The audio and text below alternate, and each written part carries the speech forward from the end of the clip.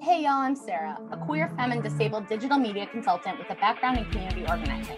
And this is not your average digital marketing podcast. I'm out to rebrand influencer culture for the better, highlighting social issues, things you should give a fuck about, and helping folks understand the connection between social media and social change. Join me on this journey to help make influencer culture a tool for our collective liberation.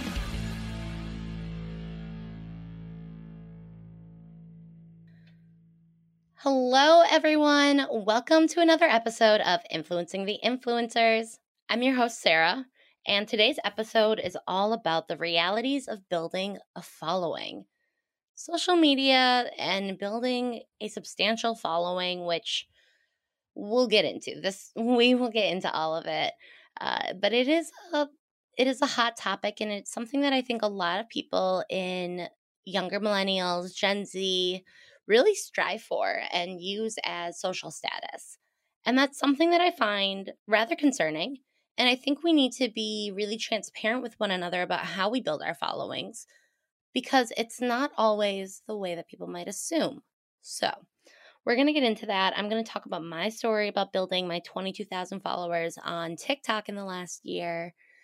And yeah, we're going to get into this. But first, I just wanted to say thank you to everyone who gave me birthday wishes. It was a wonderful birthday. I got to spend it with my partner and my dog. And, life happens and things came up. But y'all, I, just like you, am in development as always. So I'm working on it. But I want to get into this episode. So let's talk about how I have 22,000 and growing followers on TikTok. Whew, okay. So the majority of my followers, I'm going to be very frank. I would say the majority of, well, let me say it this way. Every time I have had a big bump in following of like multiple thousand people coming in at a time, right? So like very large amounts of following has never been on content that represents my brand or content that necessarily hits my topics of choice, right? About influencers, about society, about politics, about culture. It doesn't get into that. Instead, it's more hot, spicy topics of my life, right? And when I say that, I don't mean like accountant spicy. I mean like, oh gosh, I mean like hot drama. Both times it was about break-ins, people breaking into my space. So those aren't the things that I talk about. They were just like things I was venting and talking about, and then they blew up. Yeah.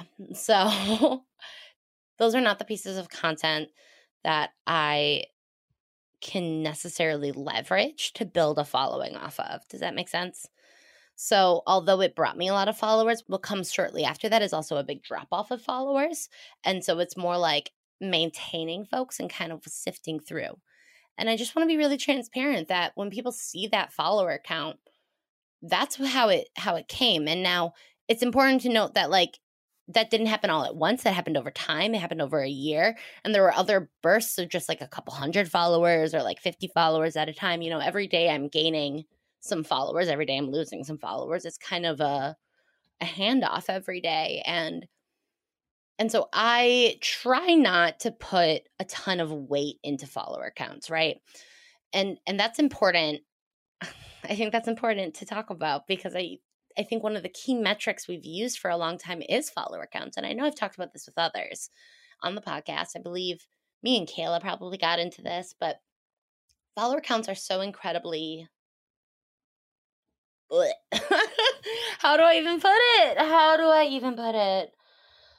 Follower counts are, sure, they're like kind of helpful, but they don't actually like determine the level of influence you have, right? Like we have to remember one, a lot of people have bought followers, right? They have bots, they have purchased follows and leads. It doesn't give you an accurate sense of the role that individuals can play in creating influence within small micro communities and micro influencers. It just kind of creates this false sense that you have to have millions and millions, or even like 100K or more to really start making an impact, which is completely false. And with that, the other thing that I want to talk about is that, even every platform, the strategies for building out a community and building out a true following is different because each of the platforms prioritize things differently, right? So I have 22,000 on TikTok. I have barely 500. I don't even have 500. I think it might be like 450 or maybe something like that. I'm not even sure on Instagram, right? So these numbers aren't truly representative of our real impact or our real influence. They just, they just are. They are a metric, and we can use them, but we shouldn't be using them as the number one factor. And I think for the everyday user, for the people who are really casually using social media and looking at it for information or for guidance, especially during trying times, that's one of the key things that they look at. And I think that's something that we need to start talking about more as people in the space, to kind of start educating our followers and others the real situation of this is. Because what happens is then people start to grow these followings, and I've seen some folks on TikTok start to step away from their platform for a variety of reasons over recent events on the app that we'll get into later in this episode. But some of it really has been that folks truly look to them as these leaders and these folks who guide them. And when we're not transparent about the fact that we are real people, we're human, we make mistakes, we're always going to make mistakes, and then we have to learn from them. If we can't actually give space for that as influencers for each other, for ourselves, and then our followers doing it in same by us making it a norm, we're doing ourselves a disservice, because we're only harming ourselves and our mental health because we can't put that kind of pressure on each other. That's a lot to be some sort of icon, or to be an icon really is how people get painted. And it's a lot to carry. These are individuals. These are young people. We're not getting paid for so much of this labor. And then we're expected to always maintain in ways that we can't. So, that I think is really important to remember. So So I talked about Instagram and I talked about TikTok with my following, and even here on my podcast, I knew coming into podcasting that this was going to be a long game. I'm probably not going to get those 100,000 of subscribers or listens or anything like that for years, if ever, right? It's a long game. Most people don't even last past 14, 15 episodes. And I know that I am out here trying to do something that is harder, but it's important to me, and I want to be having these conversations. And so I'm just committing to it for the long haul to see where it takes me. And I think that's how I feel about all these platforms, is that we have to give ourselves, the space to do this at our own pace and do it how we feel is right for ourselves, but also be realistic that the follower count doesn't matter. And, there are more things to be in consideration. So if we are not looking at follower count as the end-all be-all of what creates influence, what are the things that we're looking for? What are the things that we're trying to discover? Something that stands out to me is this idea of really building a community. And it's definitely growing in this idea of the Web3 space, is how we can transport our communities and people that we connect with on these social platforms that we don't have a ton of autonomy over into individual community sites where we have much more authority and control, where we own our content, where it's getting less mined for data, things of that nature. So something that I think that, I talk about it a lot, but it's demonstrating those values, and it's demonstrating that commitment in your content. And so again, it's whatever rate that you're going to show up, it's continuing to show up in that same vein and in that way, to be able to find others who are creating content and being able to build those relationships by being in dialogue around shared values and commitments to social change, social justice, and how these things intersect in our industries and in our day-to-day lives. And I think these relationships are really important because they help us grow followings with followers who are genuinely committed to the same causes, with followers who are passionate about the same things, And it helps us grow in community, right? So instead of trying to fight for followers as if people can't follow and listen to the voices of many, which is what we should encourage, really, to get full rounded opinions. But instead of this like fighting with each other, we lean into cooperation. We lean into collaboration, which is why I'm so passionate about this podcast, because I'm hoping that it brings more people into conversation with me. I feel like I have a lot to offer, but because I do have a small platform in comparison to others, but also a large platform in comparison to others, it creates this odd dichotomy where I feel I want to engage folks from kind of either end of the spectrum and talk to people about where they're sitting in social media and understanding kind of this like larger landscape. And part of that is to help with when we come into moments like the most recent TikTok drama. I'm not going to get super into it. It was a mess. If you don't know, I'm talking about the Wombland situation between Lance, Chelsea, Banana.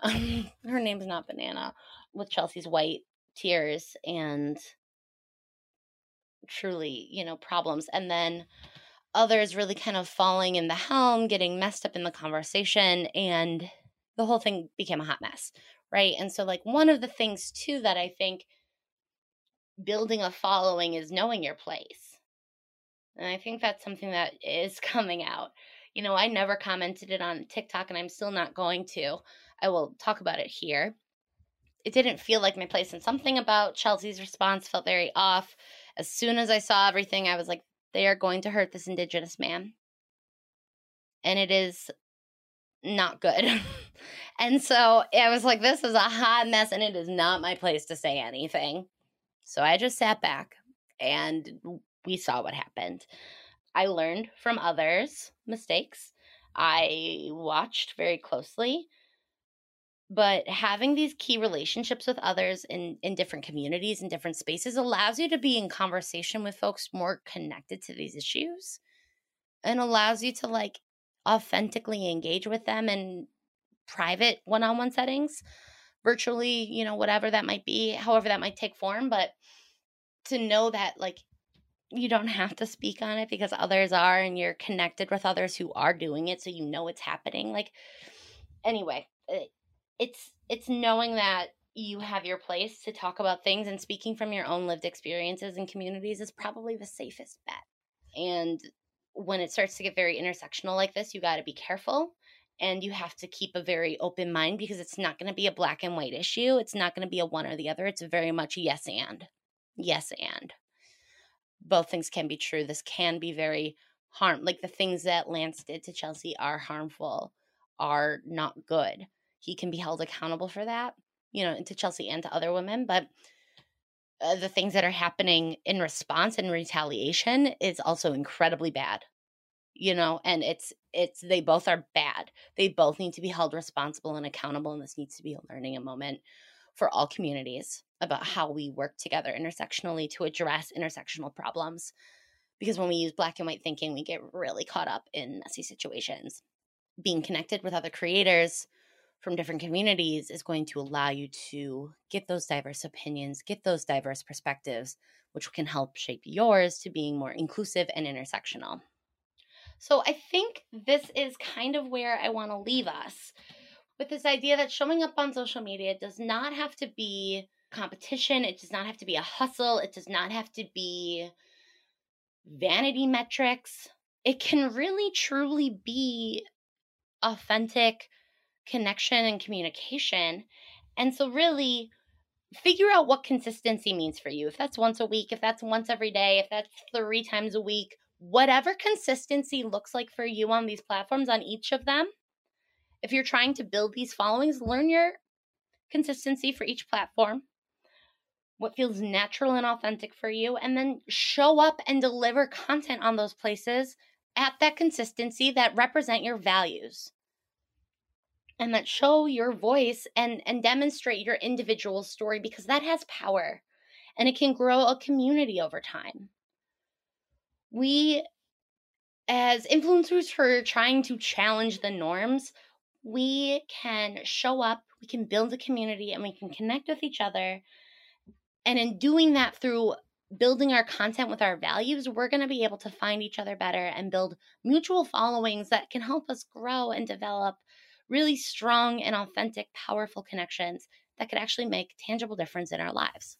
So I hope you'll consider that when you're thinking about building a following. And remember, follower counts aren't everything. It's about the quality of those followers, the commitment, and the consistency of the values that you bring to your audience so that you can know that your numbers reflect people who are very much committed to your cause.